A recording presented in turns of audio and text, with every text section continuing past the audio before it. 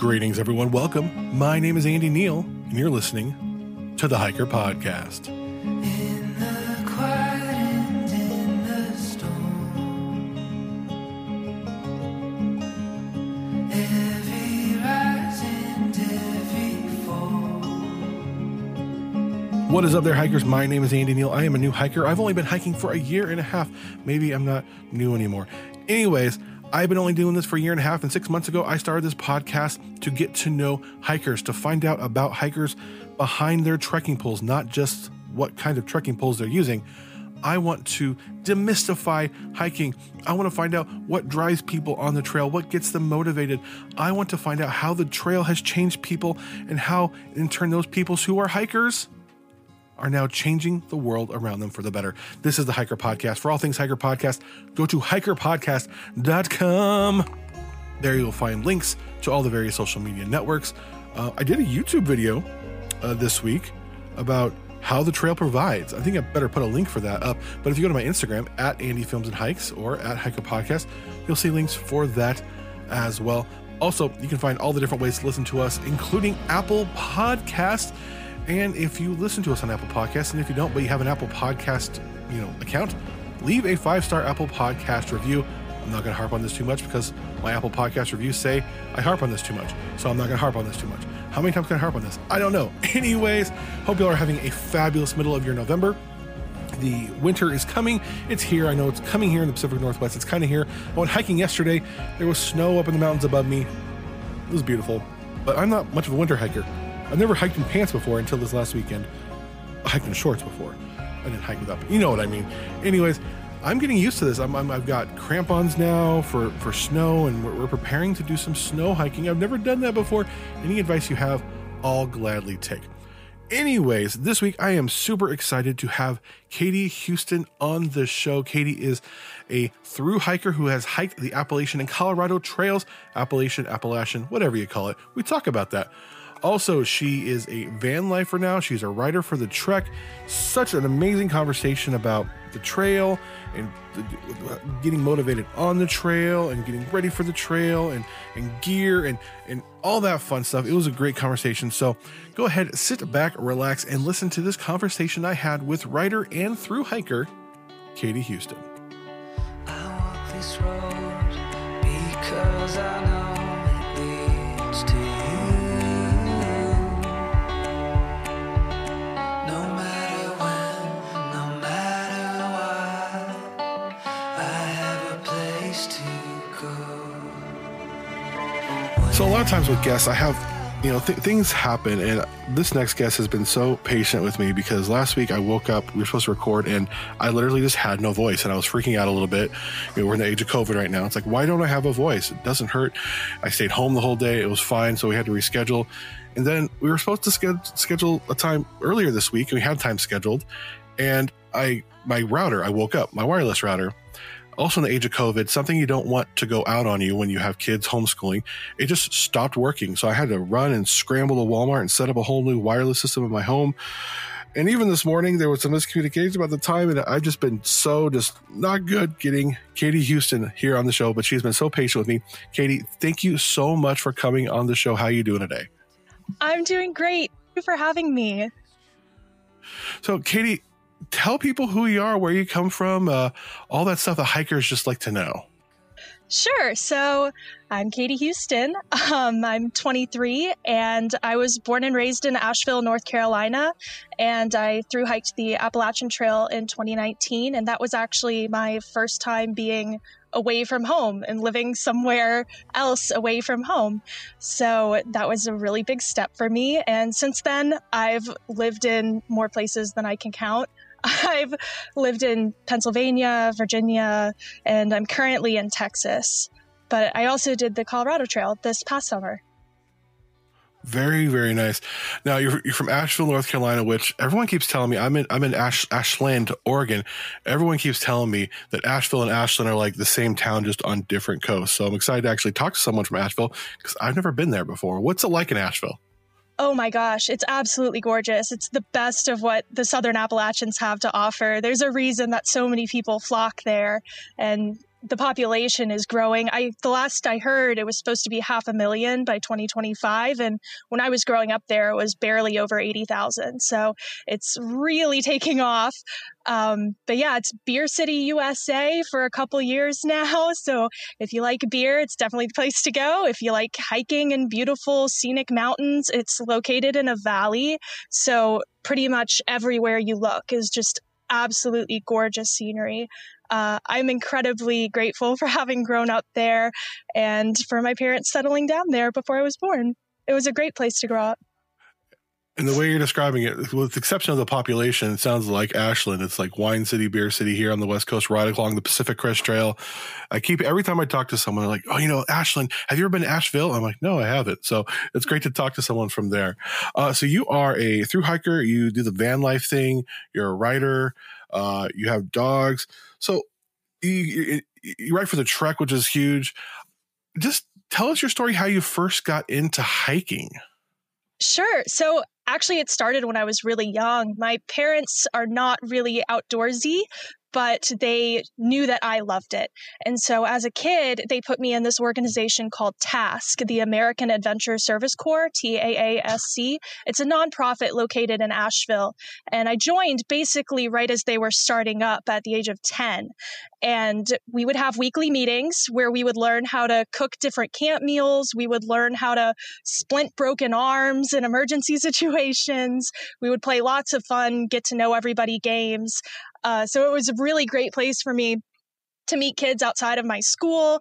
And then once a month on the weekends, we would go on an overnight trip. And that was I think my first trip was to Sam's Knob, which is close to Asheville. And that was an overnight trip. And we saw some bears while we were picking blueberries. I dumped out one of my Nalgene's and filled it with blueberries and brought all of these blueberries home. And, they teach you how to poop in the woods and they teach you about leave no trace.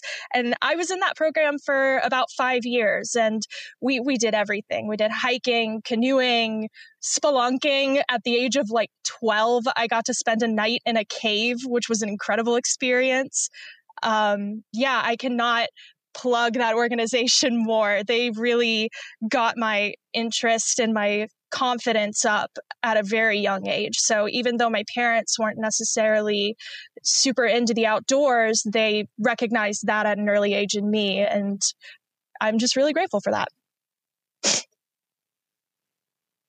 So you get into it, your parents see that, she has something about her that the outdoors is calling her. So you go through that program. What happens next? Why do you decide to start really taking on hiking and hike the Appalachian Trail or Appalachian Trail? I'm not sure. I'm not from the East Coast, so I say it different ways. Which is the way you say it? I say Appalachian, and I'll relentlessly make fun of my partner for saying Appalachian. I'll relentlessly make fun of anyone for saying Appalachian, but I understand. It's just different. Funny, I actually worked for the ATC for about a year and an internship while I was in college, and we would go to these conferences where the 32 trail maintaining clubs along the trail would come, and half of the trail maintaining clubs, and they all identify with the trail very personally, and half of them were diehard Appalachian and half of them were diehard Appalachian, and it was kind of a funny point. But yeah, so I went to UNC Asheville. I went to college in Asheville, and I have a degree in environmental science. And really, I don't know what put it in my head to want to hike the Appalachian Trail. I knew I wanted to do something on my own, and I wanted to do something big. I wanted to have a big adventure, a big journey. And a couple of the leaders when I was in TASC had yo-yoed the Appalachian Trail. And one summer we did a 10-day trip on the Appalachian Trail. There were maybe 10 of us, and I got to kind of get bumped up into the older group. So that was a very cool experience for me. I was a 13-year-old with all these 16-year-olds. So, just realizing how much I really did enjoy hiking and enjoy camping, but I really did want to find myself. I know that sounds cheesy, but I knew I wanted to do this journey after I graduated college. And I saved up the money pretty much my whole life since I started working at 15 and work for the ATC. I got that amazing opportunity as National Service Coordinator with Olivia Acosta, who's in the North. Shout out to her. But we basically got to help people. We got to recruit people to the trail maintaining clubs and got people out there on the trail to go work. And I even got to go and work on the trail myself. My dad and I did, on June 2nd, we worked at Max Patch with the Carolina Mountain Club and got to put in steps. And that was an incredibly humbling experience because I got to work alongside all of these people that do this every week and break their backs putting in steps. And it was just a really humbling experience. And I'm really glad that I had it because even when I was on the AT in Georgia, like right when I started, I would meet trail maintainers that I had met at conferences that I had presented to about recruiting volunteers. So I was incredibly grateful for the experience that I had with the ATC, and it only furthered my motivation to get out there and do it after college.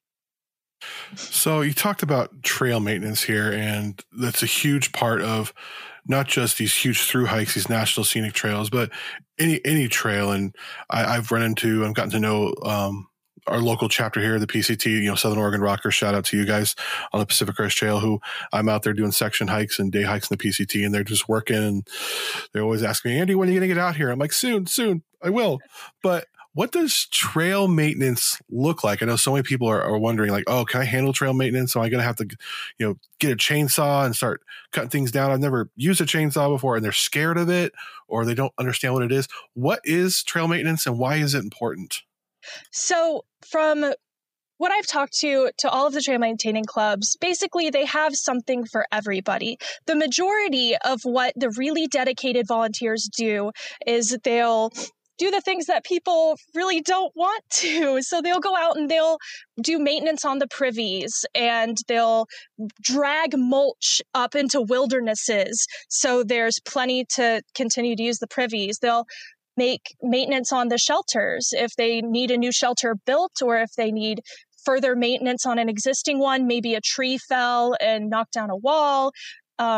There's so many different parts of the AT that are completely contingent on trail maintainers. They are incredibly important to maintaining the Appalachian Trail specifically.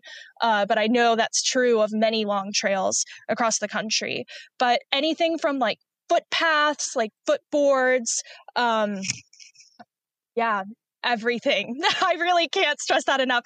But there is something for everybody. So if you don't necessarily want to get your chainsaw certification and go out and make sure to take down the trees that are blocking the path, then you can work social media for a trail maintaining club and try and recruit volunteers that way to get out on the trail and do that work. That's so important. Or I know when I was working for the ATC, we had to do an asset inventory, and volunteers would literally have to hike their sections of the trail, and in some cases that's hundreds of miles, and make note of every resource that is on the trail, which could go from the footboards to the privies to the shelters, and that helps secure federal funding for the Appalachian Trail. So there's really something for everybody, and there's plenty of opportunities to get involved. It is not very hard to find a trail maintaining club near you. In Asheville, that was the Carolina Mountain Club and the Nantahala Hiking Club. And those were all very close. And one of my partners a couple of years ago, he thru hiked the AT, and he just emailed the Nantahala Hiking Club, and they gave him a 2-mile section for him to go out and maintain once a month. And he would take his weed whacker and just do general maintenance once a month by himself. And that was his contribution. So there are so many ways to get involved. And just because you don't like doing the, shoveling around the privy and making sure that's staying in good shape, it doesn't mean that there's not something for you.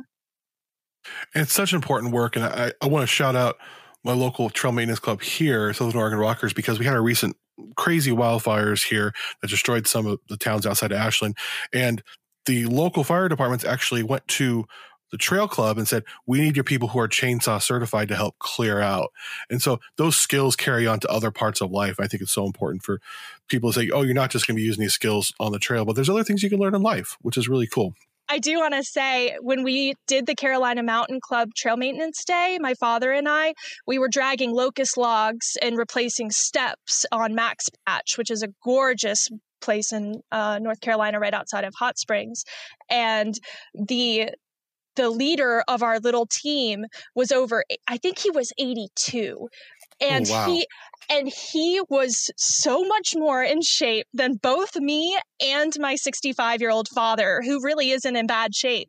And so I just want to shout out to, I mean, it is obviously very good for the trail maintainers as well. It's hard work, but there's some really incredible results that come along with it. Very true. Very cool. So let's get back to the Appalachian Trail here.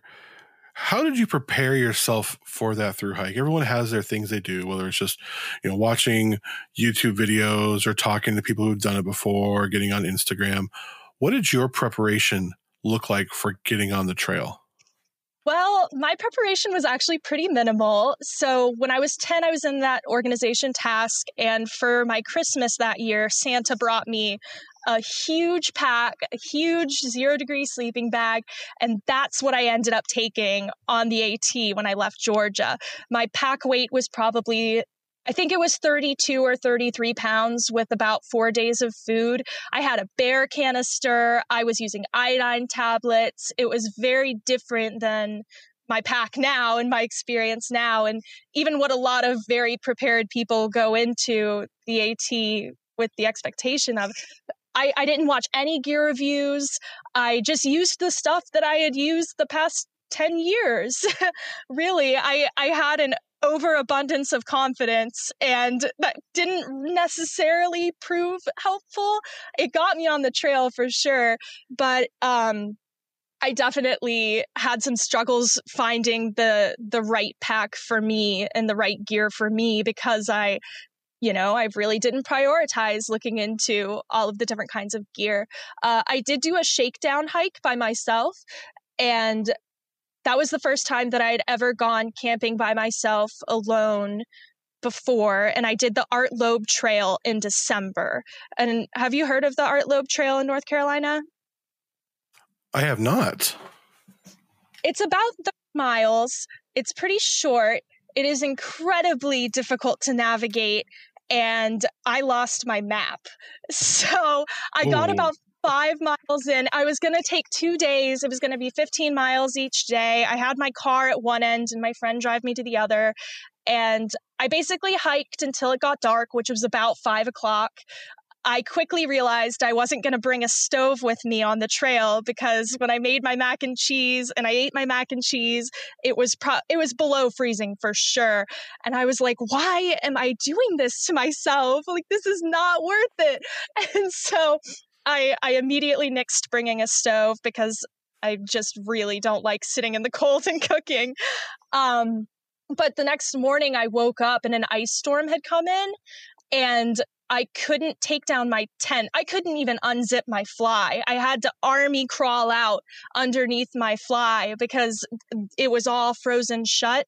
My poles had frozen into the holsters to the tent. So it took me way too long to take down the tent. And then I realized I had lost the map. So I had to I hiked 4 miles, realized all of this terrible stuff was accumulating, and just had to turn around and find my way back down to the Boy Scout camp that I had started at, where the trailhead was, and they were having a wedding. So I showed up totally dirty, frozen, just almost in tears, and had to say, can I call my mom? Can somebody let me use your phone to call my mom? And so really, it was a disaster. honestly, but I enjoyed it. I had so much fun. I know that sounds absolutely ridiculous, but it was some of the most, still to this day, it was some of the most beautiful scenery I had ever seen on Black Balsam. I had reached the Balds by that morning, so the ice was all over all of the yeah, everything. It was absolutely gorgeous. I wouldn't change it, but all things considered, I should not have continued with my Appalachian Trail journey, but I did, and I'm incredibly happy for it. But like I said, I started very ill prepared, and I got injured because of it. About 2.5 weeks in, I had one of my least favorite things is being cold on trail. I really hate it, which is silly because I started in February. But I was just so eager. I was just so ready to start that, and I wanted to beat the bubble. So I headed out in February. I had a couple nights below zero, and the sun was going down at about 5:30 or 6. So at that time, I would be in my sleeping bag asleep, and anytime in between that, I was hiking. So I was making 23 to 25-mile days, which caused me to get injured pretty quickly. I got Achilles tendonitis right after I made it through the Smokies, and that landed me in a boot for about 3 weeks. So I was a little too gung-ho about it, and that showed. That was my first experience with post-trail depression. I started gaining weight. I started kind of reclusing from my family and friends because they were all very happy to have me home. And I don't say that in a negative way, but when all I wanted to do was be in the woods, it really felt negative to me when all of them were just so grateful that I was safe. And my grandmother and my mom actually called the rangers on me while I was in the Smokies because they hadn't heard from me for 3 days. But I had originally told them, you have to wait 5. It's got to be 5 because you don't know what the cloud cover is going to be like, if my GPS is going to be working, if it's all going to be charged. So just give me 5 days. If you don't hear from me, then you can call. But 3 days in, and my 87-year-old grandmother, who I had been living with for a couple of years, got very nervous. So just like the happiness that they had was almost crushing in the juxtaposition of my feelings about being taken away from my journey for so long. So you're on the trail within 2 weeks, you get hurt because those are big miles to push, especially early on. And it's often said, others I've talked to give me suggestions about through hiking. It's get your trail legs under you first. Even if you hike, you might hike a 25-mile backpacking trip, but that's not the same as doing it day after day after day. So what would you say to someone who's never done a through hike before and they're trying to avoid getting hurt, especially early? How should one pace themselves or get themselves to get their trail legs underneath them? So that way, when on the second half, when they get up further north, they can put those big miles in without getting hurt. Right. Really, it's just about taking it slow. I know that's almost frustrating, especially to somebody like me that's listening to this, that's incredibly excited, incredibly gung-ho, and sitting around just feels like you're not doing anything, like you're standing still, but you're not. You have to listen to your body. There were plenty of signs that I just ignored. My ankle started flaring up a week before I had to get off trail, and it also caused me to get shin splints on my calves because I was trying to overcompensate for which legs I was using more, so that caused an injury in a different part of my body. So when I got back on trail 3 weeks later, I went back knowing I was going to have to go slower. I still didn't have my trail legs. I couldn't have even walked around very much when I was in the boot. So I really had to take it slow. I brought a book. I talked to a lot of people. It was a lot warmer in mid-March, so I was able to really talk more with the community, get myself involved with a tramily, all of those things that people say you should do on trail instead of just hard charging forward. It's all a part of the experience. And then when I finally met my partner, Nick, in New York, we had both been hard charging. He had been pulling 30, 35 plus mile days until he met up with me. And I had been doing at least 25s. And we really stuck to the motto, smiles before miles. And anytime that we got frustrated or really just found ourselves not enjoying the experience to its fullest extent, we would take a break. We would go into a town, get a hostel, get a hotel, or just stay put. Just staying put in a shelter because it's pouring rain outside, pouring freezing rain, or there's a thunderstorm. It's not shameful, which I think is what I felt at the beginning of the trail. It's not shameful to allow yourself to enjoy the experience in a way other than just putting on miles and hiking. Absolutely. And you said something, I think two things I think I want to explore a little bit more. You talked about Tramily, and then you said smiles before miles. And it's really tempting, especially if you're new to hiking, to look at everything that's online, to look at some of the hiker celebrities, as we call them sometimes, on YouTube and on Instagram. And they're putting in these huge miles. They're putting in, FKTs and other things like that. And you're like, oh, I need to put in that many miles. I need to do what he's doing or she's doing or what they're doing. Why, in your mind, is that unrealistic for a hiker to put themselves up against people who are doing these huge miles? And how can one really maintain that mantra of smiles before miles, and to hike their own hike and not worry about what so-and-so is doing on Instagram or what they're doing on YouTube? I think a lot of that has to do with expectation. I can harp on myself all I want for not listening to the gear reviews, or I didn't follow any other hikers on Instagram. I didn't know anything about the trek. I didn't know anything beyond this pack and this sleeping bag that I had had for the past 10 years and enjoying the experience with my peers when I was a kid. And so bringing that to the trail, I think really was an advantage for me. I didn't have to compare my experience to anybody. I actually met this gentleman at the beginning of my hike. It was in the first 3 or 4 days, and I think we were maybe 70 miles in. And he was asking me all of these different questions. He said, "So are you super excited for Mahoosuc Notch?" And I was like, "What is Mahoosuc Notch?" Which is the hardest mile on the AT. They say it's the slowest mile on the AT. It's up in Maine. But he was just rattling off all of these facts, and he was like, "Oh, if you don't know about XYZ, there's no way you're going to make it." And he ended up quitting just a couple days later. It's really not about how prepared you are, for, I don't know, he came in with all of these expectations about the North and about what was coming, that I think he forgot to enjoy where he was. And I think that was my advantage. I was very in the moment. I was very much so. I love hiking. I genuinely enjoy walking for 10 to 14 hours a day.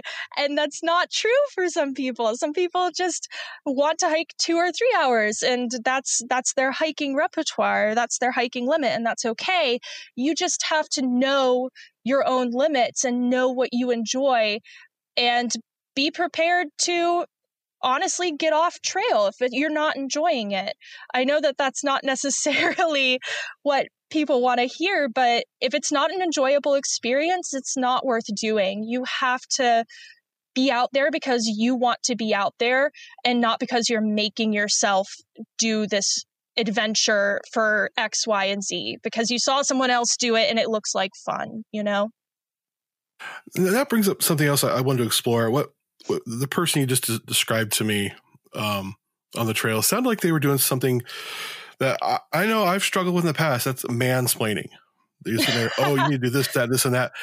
You're a woman on the trail. You're going out there. You're starting out by yourself. How can someone, like me, straight white male, help someone who is of another gender or background or race without, I don't want to say be condescending, but just realize, hey, you have privilege that others don't, and you don't need to be butting in there or giving your 2 cents when you don't need it. Just speak to that a little bit. Yeah, absolutely. I definitely experienced this before, during, and after being on trail. I actually had one of my best friend's parents tell me, he asked if I had a gun, if I was bringing a gun, and I said, no, like I'm not bringing a gun. I don't feel comfortable handling a firearm. I've never owned one. I've never handled one. That seems excessive for me. And he said, well, that's stupid. I was like, well, okay, all right. You just take it with a grain of salt, because I trust myself enough to know my comfort levels and the security of the trail. I trust the trail and the community out there to kind of watch out for me. And I think that's the attitude that people should stick with, is what I'm saying being supportive, or is what I'm saying like too much? I don't know. Advice is the word I want to say, but I don't want it to sound like you can't suggest things to people. But to an extent, like, unless they're asking, don't. Unless somebody is explicitly asking you to help them with something, I would say stay away from putting in your 2 cents. Or if you see that they're struggling, there's a difference between support and telling them what you think is the best way, because it might just take them a second to figure out what they're working through, or they might already know exactly what they're working through and what they're working with. And it could definitely come across as that mansplaining concept. There was one other experience I had in the Shenandoahs. There was an unfortunate incident where 2 women were murdered a couple decades ago, I think. And I was in the Shenandoahs, and a ranger approached me, and he was so sweet. He gave me cotton candy and like powdered donuts, which are a thru hiker's dream. And as we were talking, he said, do you have a gun? Again, that same question. And I said, no, I don't have a gun. I think it's illegal for me to have one in a national park anyways. And he said, oh, well, you really need to consider having a gun. And it's just like, you understand where they're coming from, but at the same time, you wouldn't ask my brother, who's a couple years older than me, that same question. The 21-year-old female solo hiker, everyone is just concerned more than supportive. I think that's the difference. It makes sense. And that gun question keeps coming up. Even with me, I carry bear spray just because I'm scared of bears. And I had someone a few weeks ago was like, why are you carrying bear spray? I'm like, well, because, there are wild animals up here. It's like, if you carried a gun, you wouldn't have to worry about that. And I'm like, I'm not carrying a firearm. I'm hiking with children. Not happening. Mm-hmm. I don't own a gun. My partner actually just, somebody suggested something on a Facebook forum, and he looked it up, and it's a sound grenade, and it's like half an ounce, which is incredible. And you just push a button and it releases a tone at a certain amount of decibels that makes wild animals run away from you. And it's incredibly effective. It's relatively inexpensive. And I cannot remember the name of it for the life of me, but it's a sound grenade, which I'm going to be bringing on all of my other hikes. Because I had a bear canister on the AT, so I was never really worried about wild animals. I also stayed in the shelters a lot, so it was just never really a huge concern for me. And people say, oh, what about the creepy people? It's like, honestly, I am in much more danger walking around at 9 p.m. in Asheville downtown than I am the Appalachian Trail. And people do really mean well, but it's just like, exactly. Hike my own hike. Let me do my thing. So as you're hiking on the Appalachian Trail, at what point did you already love the outdoors, you loved hiking, but what point did you really want to put your life into this to where you're doing other long trails and you're riding for the trek and you're just kind of making this your life? Was there a point, or was it just a process over time? It really took a while. I had a really bad bout with food poisoning right after I got back on the trail from my injury. I almost quit. Right outside of Daleville, right before the Shenandoahs, which actually happened to be my favorite part of the trail. So I got my strength back through the Shenandoahs, and that momentum continued when I met my current partner, Nick, in New York.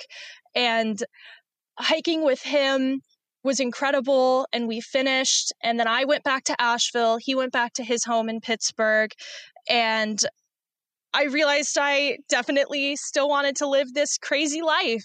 And Nick has had all of these ideas. He said, we can get a motorhome, we can travel, we could live at this beautiful hostel, Woods Hole, we could build a school bus, we could do another long trail, we could make a life out of this. And I was like, yeah, sure.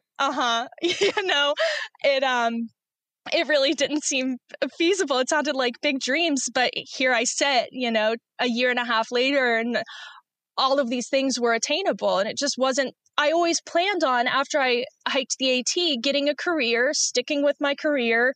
I am a workaholic. So currently my job, I work and sell wholesale gems and minerals. So I travel about 3 months out of the year is what it averages out to. I travel the country and sell rocks and minerals at gem shows. And because of COVID, the last year I haven't really been able to.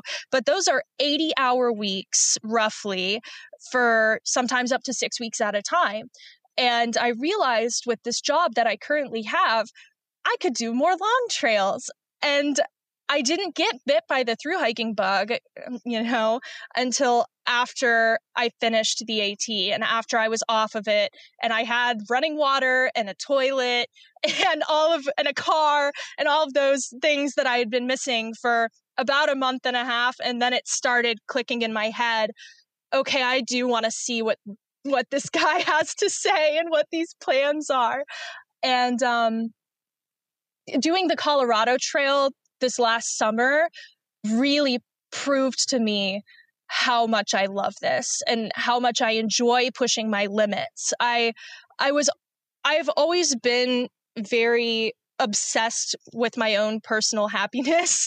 And I don't mean to sound selfish or conceited or anything, but if I'm not happy doing something, I'm going to leave. I'm going to go find something else. So if I was on the AT and I had been miserable more than a couple of days with that food poisoning, I might have just gotten off and maybe I would have gone back. But I'm glad that I pushed through that. But on the Colorado Trail, I really realized that pushing my limits and hiking past 6 o'clock and pushing 14-hour days and trying to see the mileage that I could do and push my body, I realized I really enjoy that.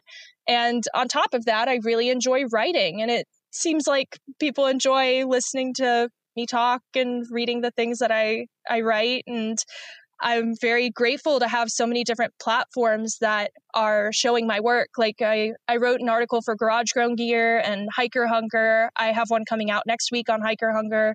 And then, writing for the Trek. I'm also the social media intern for the Trek. So I've been making the Instagram posts for the Appalachian Trail and the Pacific Crest Trail Instagrams for the past couple months. And it's just getting me deeper into the community. So like what I missed out on when I first started the AT, I'm now realizing is incredibly central to my happiness. Like I'm really, really enjoying making all of these different connections, especially in COVID times and quarantine, where I don't necessarily get to make connections with people like I used to. I'm a social dancer, so I danced 6 days a week on top of college and work and everything when I was in school. But I don't get to do that anymore. But really throwing myself into the outdoor industry is helping me kind of connect to more people with similar interests, get ideas for the different things that I want to do and set goals for myself. And basically just figure out how to push my limits in a healthy way. That's awesome. Now you talked about working for like Garage Grown Gear and things like that. The outdoor industry is definitely changing right now. In what ways does it need to continue to change? Because it's really, it's tempting right now to go and just go to REI and get your stuff. And nothing wrong with REI. I think REI is doing some great stuff. But at the same time, we want to support local brands and other things. How can someone who's getting into hiking both get what they need and support local, industries within the outdoor industry, local vendors and things like that? Yeah, I mean, it's easier than you think in the outdoor industry. I'm really proud of the industry that I'm in and the work that a lot of these brands are doing. Garage Grown Gear features like cottage companies, like very small businesses. And a lot of the companies that you see popping up come from hikers that see a need in their pack and want to improve it. And so I carry a Light AF pack now, which is a relatively new ultralight pack. I got it like in the last year, I think is when I got it. But, it's just people that are hikers and want to improve their own brand or improve their own setup. And they find these innovative ways and creative ways to fill a need in the hiking community that we didn't even necessarily know existed. The Trek does a lot of coverage on small brands and gear reviews. So that's a good way to keep an eye out for like the latest in gear. I'm not necessarily a gear nerd. I don't know if I would classify myself as a gear nerd, but I do think it's very important to try and seek out smaller startups and brands that align with your own values. A part of what I really enjoy about working for the Trek is they have so many inclusive articles that focus on topics that are important, like racial equity in the outdoors, indigenous peoples, climate change, how climate change affects through hiking. All of these topics are things that you wouldn't necessarily think about when you're starting a through hike, but you should. And they are incredibly important to our community. So I'm really happy to work for a brand that has values that align so closely with mine. That's awesome. So closing out here, I like asking everybody this. How has hiking changed you? It gave me everything I have today. I mean, I say that, but my two dogs, one of them is named Thru, and we got her on the trail in Virginia. A man was hiking with 3 huskies, and he said, "Yeah, I just can't take care of all 3 of them anymore. You want her?" And he gave us a leash and a hunk of cheese and maybe like 2 servings of dog food, and she was our dog. And we walked down the trail in the other direction. I met my current partner, Nick, in New York. We both went out with, our journeys individually. We apparently met at Fontana Dam right outside of the Smokies. And he said I brought in a large pizza and a 6-pack of beer, and I crushed all of it and then fell asleep, which is hilarious. And then we met again in New York and have kind of been together ever since. And now I live in a vintage motorhome, and I'm building a school bus into a tiny home, and I am happier than I've ever been. And I love this life that I currently have, but also knowing that I have all of these other trails coming up. I'm planning on doing the Lone Star Trail in January. I'm planning on doing the Great Western Loop, which is 6,800 miles, and includes the PCT, the PNT, the CDT, the Arizona Trail, and the Enchantment Trail. I plan on doing that in 2022.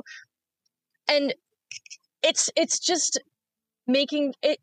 I thought I was confident in myself, and I knew who I was kind of before I started the trail. Like, I knew I had an abundance of confidence, and I really do value my personal happiness. I just never expected it to last beyond the trail. Like, I never expected this crazy amount of personal fulfillment to continue on beyond that 5 or 6 months.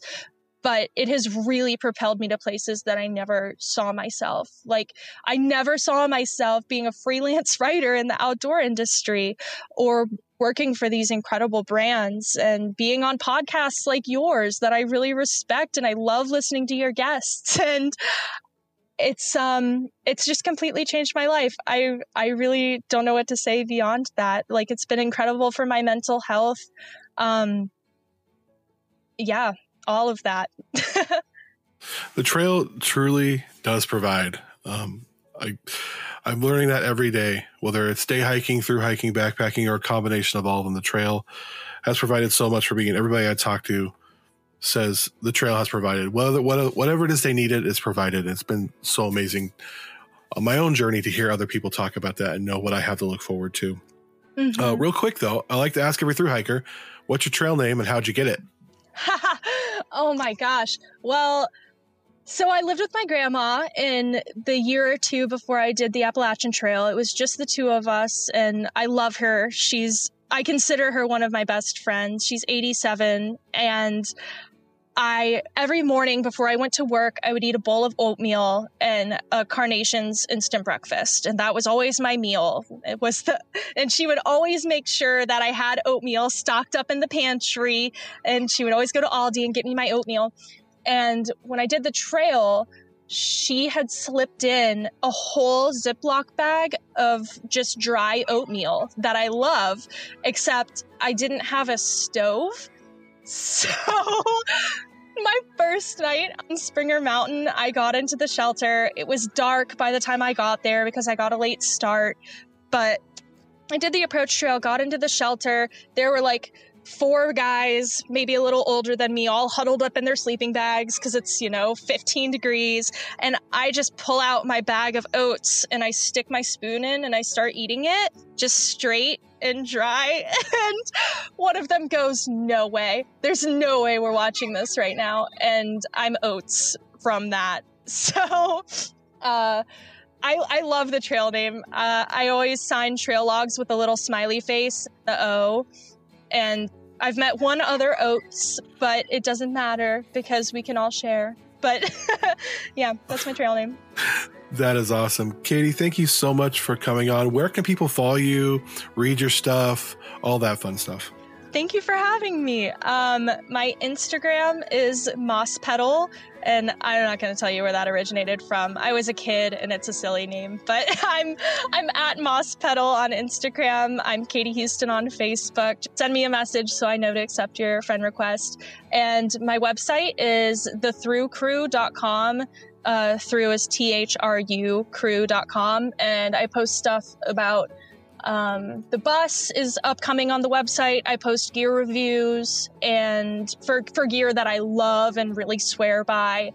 And there's beautiful pictures of our dogs and all of the national parks that we've gone to. And I blogged my most recent hike on the Colorado Trail. So all of that is up there. My gear lists, all that good stuff. Awesome. Katie, thank you so much for coming on the Hiker Podcast. Thank you for having me, Andy. It was a great conversation.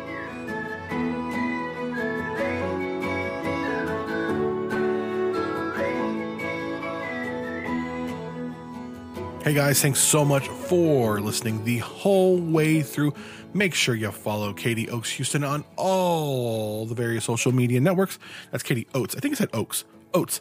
Katie Oats Houston. You heard the story there about her trail name. Make sure you follow her on all the various social media networks. Go to her website as well.